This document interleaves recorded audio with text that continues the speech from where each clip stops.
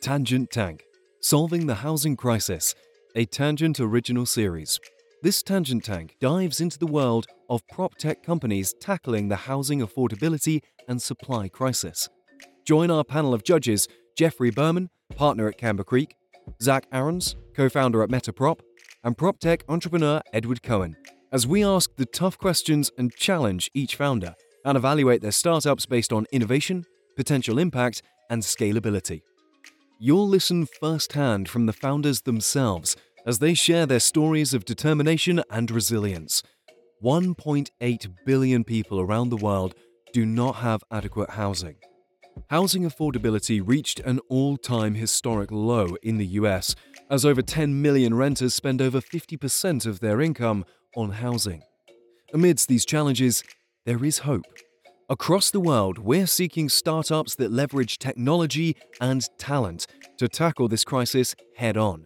If you are a passionate founder, please apply by emailing your company's deck or video to tangentcommunity@gmail.com. Hi, welcome to Tangent. I'm Edward Cohen. Hi there, I'm Jeffrey Berman. I'm Zach Aarons. Today on Tangent, we have Sukesh Shekar, founder of Altgage, affordable mortgages for everyone. Hi, Sukesh. Where does this podcast find you? I'm based in Houston, Texas. Houston, Texas. Awesome. Fun fact, when I got to New York and I asked where Houston Street was, people looked at me super weird. And I'm like, come on, you can hear my accent. You know I'm not from here. Tell me where Houston Street is. And they were like, what are you talking about? Did you tell them you're from the South and that's why you pronounce it that way? I told them from the deep South. The Deep South. Anyways, Sukesh, so the housing market right now is like a hot pocket taken out of the microwave too early. It's somewhat hot, but it's still pretty frozen. I mean, we have never seen housing affordability deteriorate this quickly. I don't know who's buying a home right now. Mortgage purchase applications just hit the lowest point in 28 years. Home price to median income in the US is the highest it's ever been since we started counting 70 years ago. Sukesh, you've been working on Altgage. So tell us, how can Altgage help solve the housing crisis? Thanks, Ed. Just a little bit about myself. I'm an immigrant, a PhD, and the founder of Altgage. And what I really care about is the American dream of owning your home. And like you correctly said, that housing affordability is in the shitter. And there are really two reasons for that. One is on the supply side of things, right? There's not enough supply coming on from both the builder perspective, and there's not enough turnover because people are locked into their low rate mortgages. It's called the locked in effect. But the second piece of it is really around, can you make mortgages affordable? And of course, at a very high level, the Fed does what it does and structurally rates are higher. But there's also a lot of fat in the mortgage market. I feel like there's no reason the mortgages shouldn't trade as close to the 10-year treasury as possible, which is what they're based off of. So what we've built is Deal Optimizer. It's the Google search of mortgages. Essentially, consumers enter, very simple information about their home, and we extract complexity to provide them essentially three simple options: a low rate option, a low cash to close, and the best deal, which is sort of this combination of low rates and down payments. I can go into a little bit about the tech, but at a high level, the benefits that consumers will get is a mortgage that's 1 to 1.5% lower than what they're getting on the market, and down payments that are about half the size, and then fees that are about also half. And I can go into the nitty-gritty details of how we do all that, but the reality is there's just a lot of fat in the mortgage markets, and I'm determined to cut right through it to get people the most affordable mortgage they can find today, given where sort of structural rates are. So just so I understand this, and this is Jeff for people that can't differentiate between me and Zach. And again, you can't see us, but we're identical. Just for clarification, your company focuses on finding buyers a cheaper mortgage. Are you doing that? And when you say cutting out the fat, would you say that's like a race to the bottom on the fees that you're stripping out? In which case, I want to understand how you're making money. Or is there something specific in the way that the mortgage is structured that you're taking advantage of that other folks in this industry, some fairly sophisticated companies and entrepreneurs, have not been able to figure out? All of the above. So we have built this rate optimization API, and the API does four things. The first is we reduce rate dispersion. So any mortgage marketplace, that's what they're doing. They're reducing rate dispersion by just quoting you rates from multiple lenders, right? But our technology starts where a marketplace ends. That's just the first step of optimization, right? The second thing we do is we go deep into the rate stack. So mortgage rates are not a discrete number. It's not like 6. You can get a rate of 6, 5.5, 5.25, 6.5. There's a cost associated with a lower rate and a credit associated with a higher rate. And what we do is we calculate the valleys in the rates, and essentially we skim to find rates that are cheap to buy. So we're not just looking at the headline rate, we're also skimming local and global minima to find rates that are super cheap to buy. And the reason this happens is because mortgages are pooled, packaged, and sold. So as these pools fill up, lenders will discount the ability to get into a certain mortgage pool. So we just skim, and basically we're buying mortgages on sale. That's step number 2. Step number 1 is rate dispersion, reducing that. Step number 2 is discount point optimization. Step number 3 is there are a lot of parameters in a mortgage that rates are insensitive to. So down payment, for example, is insensitive to rate. I know people think about LTV and such, but you can go from a down payment of 20% to 15% and your rate actually falls. I'll explain in a second why it falls. And then if you go from 15 to 10.1, it stays exactly the same because they move in these discrete buckets. So I can go from a down payment of 20% to 10.1%, and there's no effect on the rate. In fact, it goes a bit lower. And we do this essentially, programmatically to lower the down payment. That's step number 3. Then step number 4 is we unbundle and shop for PMI separately. The boogeyman with a down payment less than 20% is PMI, right? But right now, I can find PMI of $50 on a $500,000 home purchase if you're borrowing 10%. So basically, you're paying 50 times 12 or $600 a year to borrow $50,000 more dollars. The cost of that extra capital is 1.2%, right? You could just stick that 50,000 in Marcus by Goldman, collect 4%, and pay your PMI in perpetuity. So those are sort of 4 steps that we do programmatically to find essentially, you can get a quote for 6% with 20% down, or you can come to our sort of engine and find 5% with 10% down. And you don't have to explain this to consumers. Consumers just see a low rate mortgage with a lower down payment, they're sold. We don't have to explain how we're doing it, just sort of we sell them on value. Well, you do need to explain it to us. Yeah. And that's what I sort of just, at a very high level did that. But there is another component of fees racing to the bottom. And I'd love to sort of explain something that I feel just burns me to my core on how mortgage brokers are compensated. Let me just ask, you guys are prop tech, investors. How much does a real estate broker or a realtor make, buyer or seller? Some number of basis points on the mortgage. No. A realtor commission. What is a realtor? What is like a real estate broker? Yeah. You make 2.5% each. It depending on the market, but anywhere between 2.5% to 6%. Exactly. Average is still like 3%. Mm-hmm. Do you know how much a mortgage broker makes? Less. 25 basis points usually. How much? 25 basis points. They make 200 basis points. The average mortgage broker. So 2%, but it's still less. It's less, right? But their job is also less. But do you know how they get paid? So how does a realtor get paid? Once the transaction closes. Exactly. How does a mortgage broker get paid? If the mortgage gets originated. Who is paying them? So that actually depends.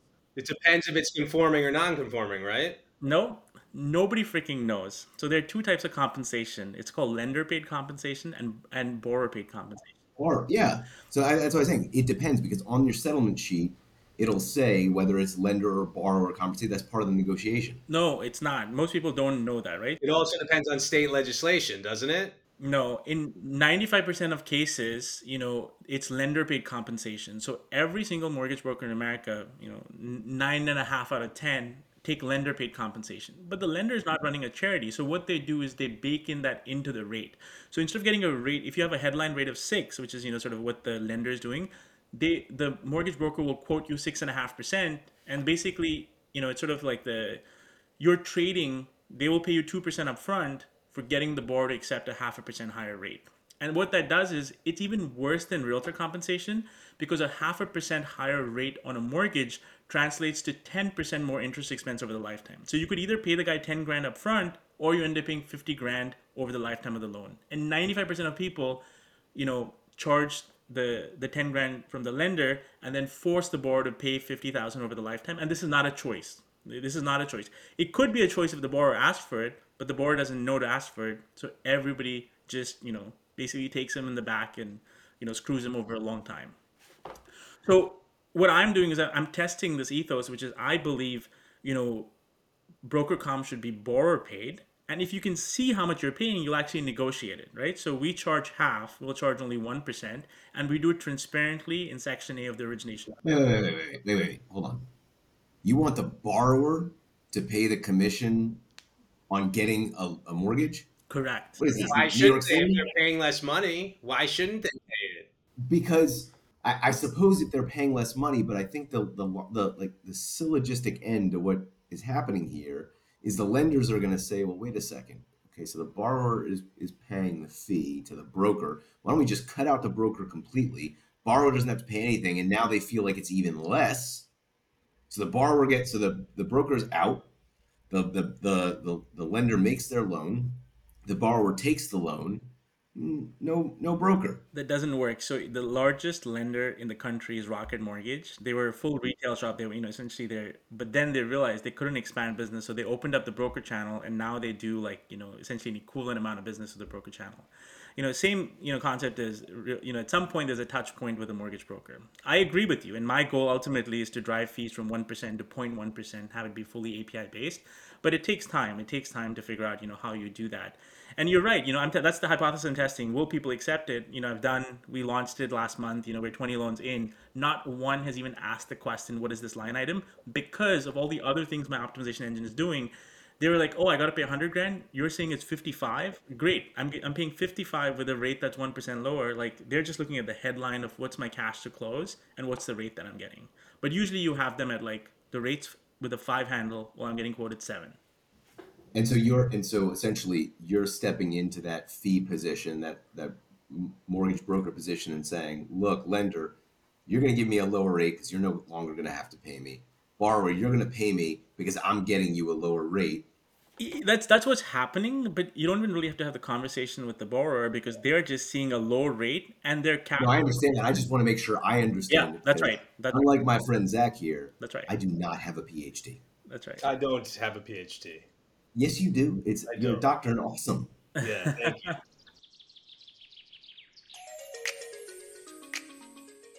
Parking policy has become a huge obstacle across many cities. Whether your city needs comprehensive traffic improvements, more bike lanes, or more housing, parking policy is always in the way.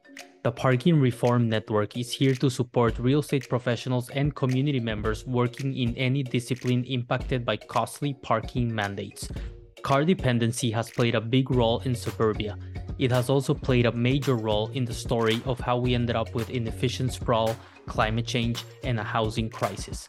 By reforming how our cities work and to what land uses we dedicate our spaces to, the Parking Reform Network helps make progress on our climate, transportation, and housing goals. Now you can also have a positive impact on your community's safety and quality of life through research and collaboration. To get involved, please visit parkingreform.org.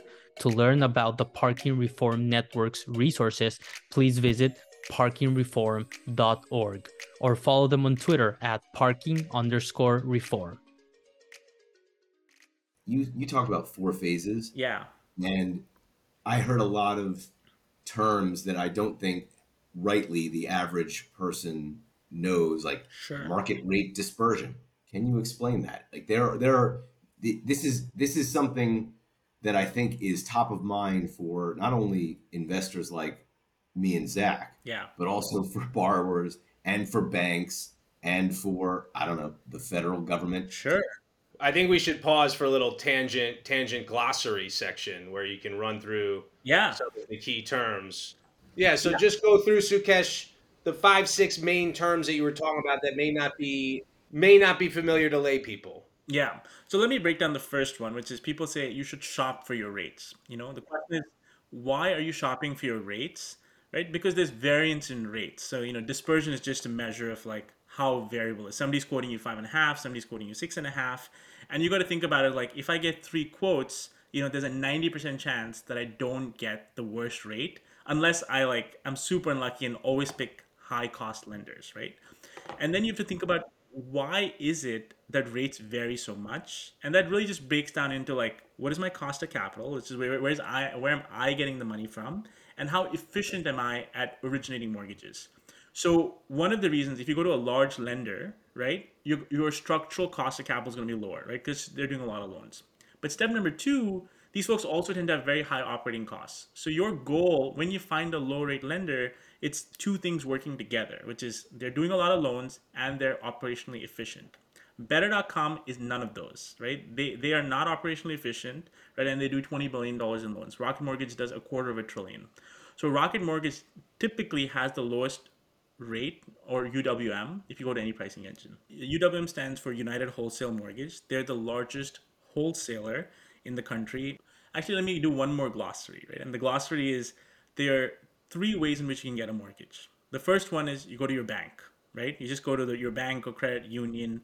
That's the first way. The second way is you got a guy, and the guy is usually referred to you by a realtor or somebody. That's a mortgage broker. So when you go to your bank, that's called retail.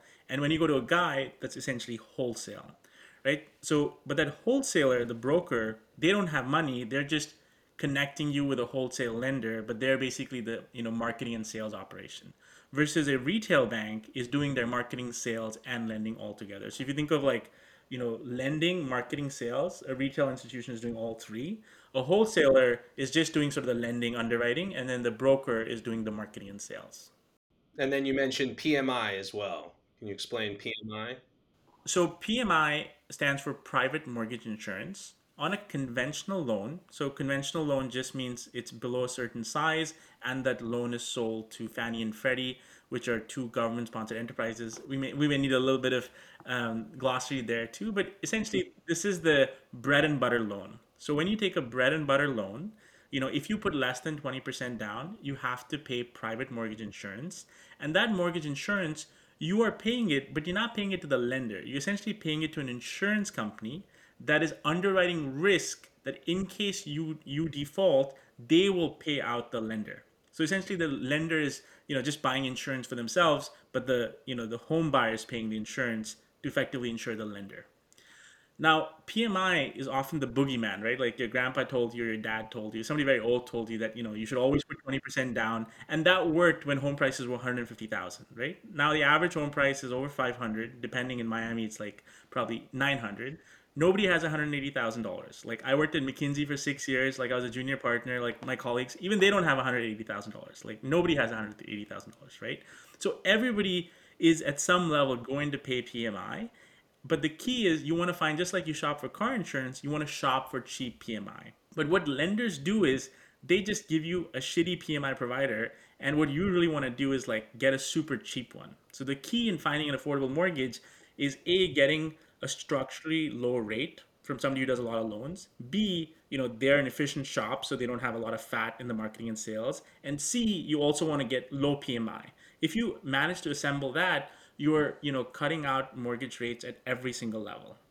Can I shift directions for a second? So Sure. you're essentially, what you're doing is there's a lack of transparency.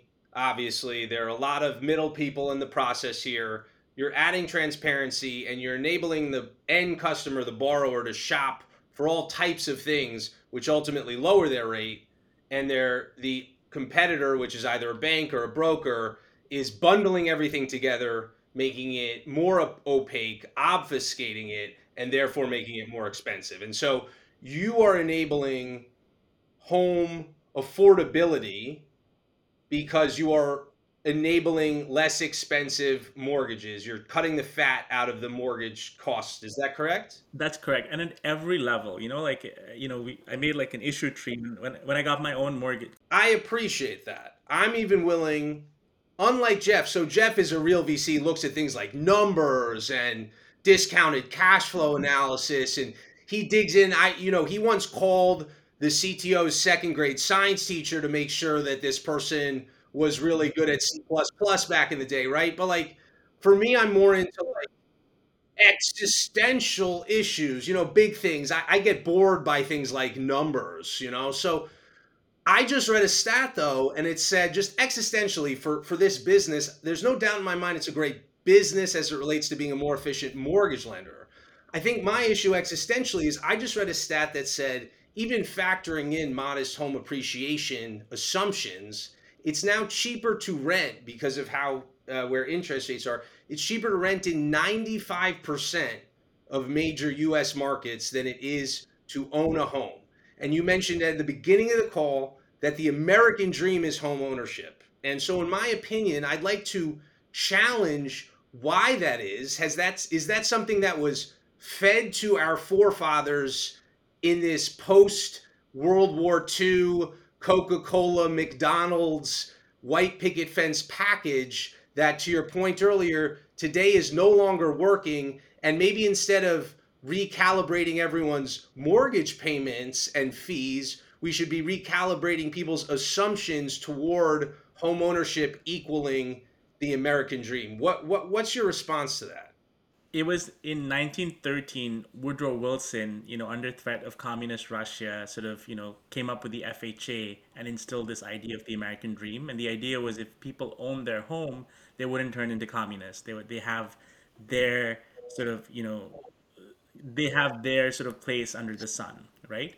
But if you think about, value, right? The value of a home goes up for two reasons. One is land is a finite resource. Do you know who the largest landholder in the US is? Well, hold on, let me guess.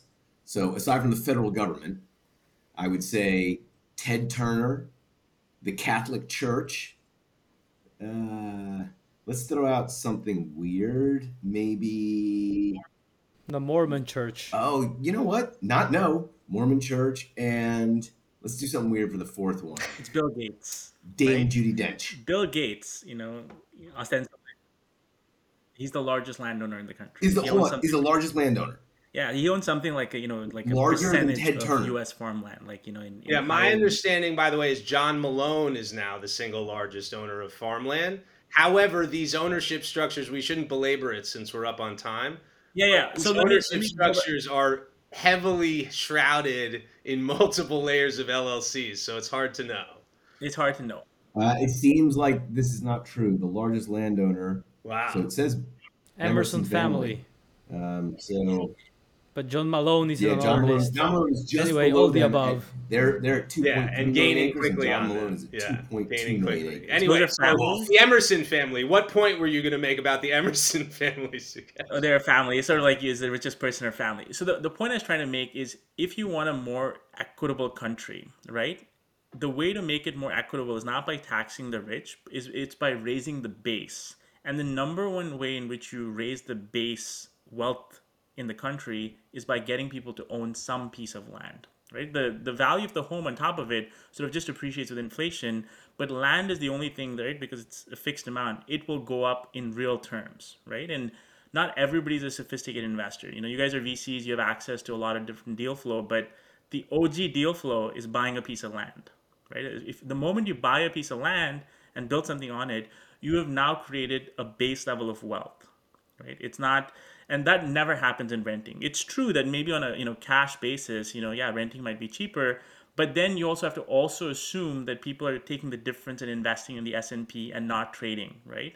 So there are a lot of other things that have to happen for that wealth to come up. Versus if you buy a home, you are going to build wealth. If you look at intergenerational wealth creation, it's the difference is home ownership.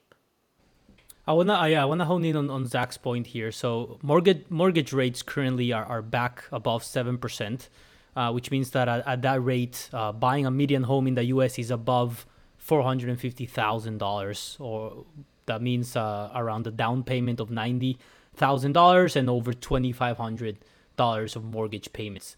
I would love for this historically wealth generator to be one again, right? However, we live in a fundamentally different society with a lot more people, and with everyone just moving more and more to the cities, even though during COVID we saw a little hiccup there. But yeah, in terms of setting this promise, I completely see the information asymmetry that is in the mortgage industry, and how there's maybe a lot of inefficiencies that we could solve using technology or using just more fairer models.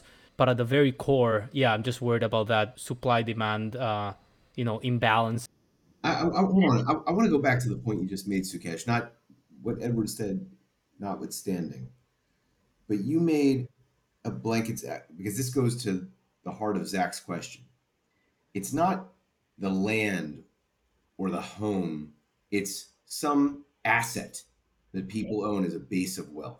That's the word that I want to debate, because this notion of hard asset, when somebody buys a condominium and they're sitting on a piece of land that 100 other people have a stake into, that is not, I think, what you're referring to. You're referring to the homestead where Ma and Pa have their cows and their sheep and their chickens, and they're toiling in the land, and the value is accretive to them because we're not making more land. We're not in the GCC. We're not putting islands in the ocean.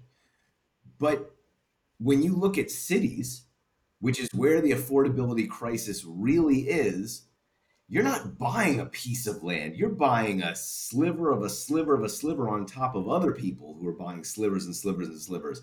And so I have an issue fundamentally with the notion that which I'm pretty sure Woodrow Wilson didn't envisage when he created the FHA, that I think is a disconnect, because now the opportunity for people to own various different types of assets, I'm not going to call them hard assets, building a wealth base, the ability for people to access such is so much more than it was 110 years ago. No, I agree with you, but not in a risk-free way, right? Like when you buy a home, right? It's as close to risk-free. Home price appreciation is effectively guaranteed because land. You lost me there. This might be. Hold on. I in 2008, when the last real estate crisis happened, there were homes that were built in the Everglades in Florida that should never have been built. You're telling me that if someone bought those homes, oh yeah, that never goes down in value. Look, we're talking about a Swiss cheese model of market failures, and there was basically fraud in the mortgage markets, right? And mortgage brokers were getting paid for checking no documents, and they're like, I'm not talking about that. I'm talking about the fundamental point that you're making, that only homes are the only assets that never decrease in value. That's just simply untrue. in a 10-year cycle, they've never been known to decrease. If you look at 10-year home price appreciation, home values have never decreased. I would say if you look at areas of Michigan or areas of Pennsylvania, that is untrue. I think if the economic drivers are not there, then the value of the homes. Yeah, I think it's less the idea, because to Jeff's point, right? If you can put the money in bonds, and you have a way more sure income stream. So it's not then yes, you do. If I buy treasury bills, that is way less risky than a home. That is not in real terms. Not in real terms. Look at what happened to the bond market when prices. I would argue yes in real terms, but let the issue is with the liquidity. What owning a home does, and in my opinion, this is unfortunate at times, it locks people in, whether real or not, to the idea that they can't sell it or they shouldn't sell it. And because of that, it's similar to being a VC, where I'm sure there are times, Jeff, where you would love to have liquid equity on some of your positions and sell them, but you can't. And the fact that you can't, and you don't pull the trigger and sell too early, is what fundamentally creates the wealth. And that's a nuance that people unfortunately don't understand. So I would argue it's not the appreciation. And by the way, there's no guarantee you're gonna have appreciation. And I would like to, for next tangent, we should do some research on that 10-year appreciation thing, because I also don't believe it. I can fundamentally, anecdotally pick a bunch of markets out of my head right now where I know that not to be true, including points in time in Vegas and Phoenix and all over the country. But regardless of that, the issue is effectively that owning a home has been a force function for people to hold on to assets multi-generational in a tax efficient manner. However, I would argue if somebody had the discipline and the patience to hold an annuity or a fixed income portfolio, they would get a arguably better return with less risk and less hassle, because they wouldn't have to own a home. Right. Yeah, I mean, according to national appreciation values, average around 3.5 to 3.8% per year. But I'm sure when we zoom into different markets, we'll see drastically different realities across time as it is Yeah, and there's it's not like the bond market is totally risk free, right? There were a lot of senior citizens who were told to buy long-term bonds very recently because they're retirees. They saw last year the value of those long-term bonds decrease by 25 to 30%. These people are not going to live long enough to see maturation at par on those things. So I agree with you partially on your point about the real appreciation as inflation adjusted. Um, and fixed income is far from risk free. The 60/40 portfolio, which is sort of the classic portfolio, right? It had the worst performance in like something like 100 years last year. But look, my point is they are, buying a home, it may not be the most like efficient way of building wealth, like maybe VC, right? Like much more asymmetric outcomes, but it is the most effective way, right? It's like the most guaranteed, simple way that you don't have to spend a lot of brain power to build it. And a mortgage is just key to that, right? So you know, I'm not building a wealth management tool like Right. And because you are right about that, and we've gone on a pretty long tangent, I want to understand specifically how you do what you do. Because in order for your company to be investable at a venture scale, people like Zach and me need to believe that what you have created is not just a better mousetrap that someone can't copy, but that it is repeatable, scalable, and that you have protectable IP. So let's go for it. Let's hear it.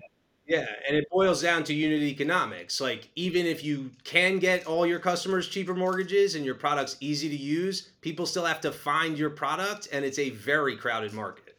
Yeah, so I'm doing three things that are non-traditional, which is I'm not advertising. So the first thing that I'm doing is I reached out to NAR, we're in talks with NAR, and we can see, can we create a relationship and embed our rate engine into every realtor's website, right? Because ultimately they are the source of trust. And the value prop to them is very strong because we're increasing their customers' capacity to borrow and likelihood to close the deal. Because a lot of people are scared and stepping out at 7%. We say, hey, rates are still at 5.5. The likelihood of them continuing to engage in the conversation is higher. So essentially, our realtors are our sort of sales and marketing engine, not the mortgage broker. That's number one. Number two is I'm mining title data. So essentially, I'm buying title data at like 3 cents a pop, and then I'm mining it to say who are the specific sort of ideal customers that I'm going to reach out to and say, hey, we should do a refinance. The mortgage insurance premium drop 0.3%. Our rate is 0.5% lower. We'll bring you a 0.8% reduction. And then I'm doing a combination of text, email, and direct mail marketing. And then step number three is, I'm working with different corporate partners in Houston. I've reached out to like an ExxonMobil or United Airlines, my own former employer, and we're saying, hey, this is an employee benefit. If you contribute X%, if you do 1%, we'll essentially do the mortgage for free, right? Because that's all I'm charging. So I'm just taking essentially B2B to C levers. There's another one where I'm talking to various startup founders who are doing interesting things, and it's a couple of conversations, and they're sold on the idea because they might be building a design custom builder, or they're doing like rental rewards, and we're just attaching the mortgage on the back end, with just structurally lower rates. Interesting. And what is the protectable IP? So the protectable IP is, one is sort of our rate engine, basically how we optimize things. But look, I fundamentally believe, the only comparative advantage is the pace of innovation, right? It's like first we built this smart payments algorithm, then we built two other things. So it's just sort of like how many pieces of innovation can you stack on each other? So the complexity increases. The complexity of copying it, just sort of increases, right? Sort of it's like the square, right? They I think it's called innovation stack. I like that idea. It's like just keep innovating. So can you take us through your innovation stack? Because I think, and this is just an angel investment for me, but I invested in a mortgage company. I will not say its name because I don't think it's going very well. And fortunately, it was a very small angel check many years ago. But Zach, I don't know if you guys have invested in any mortgage tech companies. Have you? We've done about 12 to 15 mortgage tech How are they, deals. how, Yeah, so we've and how are invested they doing? extensively.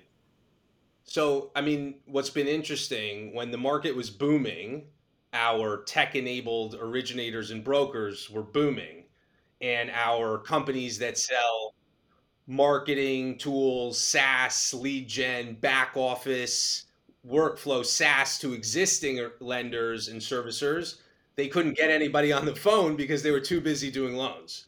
So now we've seen that flip a little bit, and obviously people who originate or broker are struggling, and people who are, because just volumes down, right? So it's a game of gaining market share while the market stays bad and figuring out how to get through it. But the more of the like SaaS and like lead gen and martech companies in the mortgage space are actually thriving, because all the existing incumbent lenders and originators are like, oh God, I now have to actually work for my lunch now. And so they're interested in things like lead gen to get more customers, and they're also interested in cost savings, right? You're seeing. But that's more on the service side versus like what Sukesh is building or has built. No, it's origination and brokerage too. We have companies that sell into large originators, whether it's like a firm like Wells or something, and those companies are seeing traction because just the originators just weren't available to learn about the software for the past 2.5 years. But no, it's not. Yeah, it's tough. Obviously, it's tough for everybody across the board for sure. In residential and commercial mortgage, and then also everything that's a business ancillary to it, right? And that includes title, that includes appraisal, right? That includes, so anything sort of connected to that closing statement you were mentioning is obviously struggling. There are fewer closings. Sukesh, I think it's worth zooming in for a minute in that particular innovation where you mentioned that the typical search when you're searching for rates in a mortgage is horizontal search, but you're implementing a vertical search where you're able to take advantage of other elements in the real estate, in the housing cycle. That's right. So what I mean by a vertical search is, mortgage rates are published in a table. Nobody sees the table because, they just publish like one rate, right? Nobody sees the table. But what this table has, of course, it has your rate, it has your payment, it has your taxes, whatever. But next to the rate, there'll be a cost associated with the rate. And essentially what we're doing, we're running a very simple, like, function that says dy by dx, right? Where is it the cheapest to buy this rate? So it's basically automated rate selection based on where it's cheapest to buy the rate.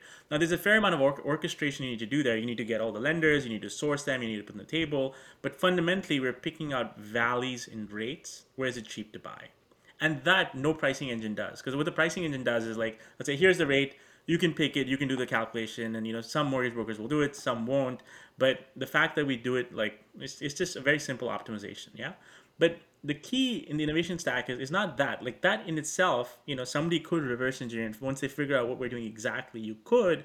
But then the fact that we're unbundling and rebundling PMI, right? We're also, another part of the optimization is we are looking at insensitivity to rates, not just sensitivity to rates where the cost is low, but insensitivity rates, because the other big barrier is down payment.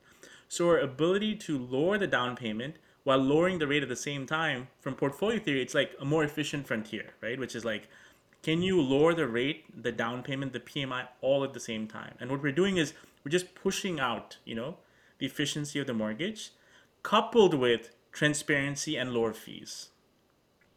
And how big is the team that it takes to do this on the product side, engineering, marketing? 3 people, right? Because we use Plaid, we use Method Financial, it's an embedded debt API. We use MoreTech to get our rates, right? And we have these little pieces of code, you can think of as like a couple of microservices that we've built, and then just all stitched together with a consumer-facing front end, right? The key is to be super lean. Like right now we're talking with Flagstar, they're the nation's 3rd largest servicer, and the idea is like, can we embed our smart payments API? We might publish it on Staircase, which is sort of a mortgage, API. They're like the AWS of mortgage, right? And I would love to sort of even expose our things because I don't think I can scale to like 50 million people. So I just want to get people the cheapest mortgage as fast as possible. So Zach, aren't you in Staircase? Look at that. Indeed I am, Jeffrey.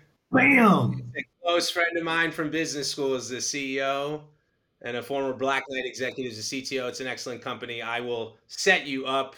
We can go on a tangent and make Did that. we just make a shidduch here? Is that what happened? You did. Indeed, you did. By the way, for anybody who doesn't know, a shidduch is Yiddish for connection. That usually leads to marriage, but we'll see if Sukesh has what it takes. Stay tuned. Well, Sukesh, thank you so much for joining us. I'd like to look at your company, and I'm sure I can't speak for Zach, so I'm not going to say that he would like to look at it too. But now I kind of forced him to say, "Oh, I'd like to look at it too." I would be very interested in preventing Jeff from obtaining an allocation and just blocking Bam! completely. I love it. How do you say that to your doppelganger? Is that nice? I know it's horrible.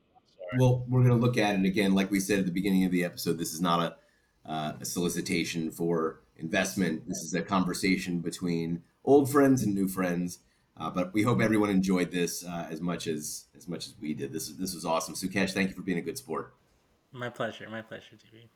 To learn more about Sukesh's company Altgage, please visit deal.altgage.com. That's deal.altgage.com. Thanks for tuning in to Tangent Tank, solving the housing crisis. Don't forget to follow, rate, and review Tangent and share this episode with a friend. This series is edited by Daniel Mora and produced by me, Edward Cohen. Remember, collaboration is our superpower, so stay curious and always be learning.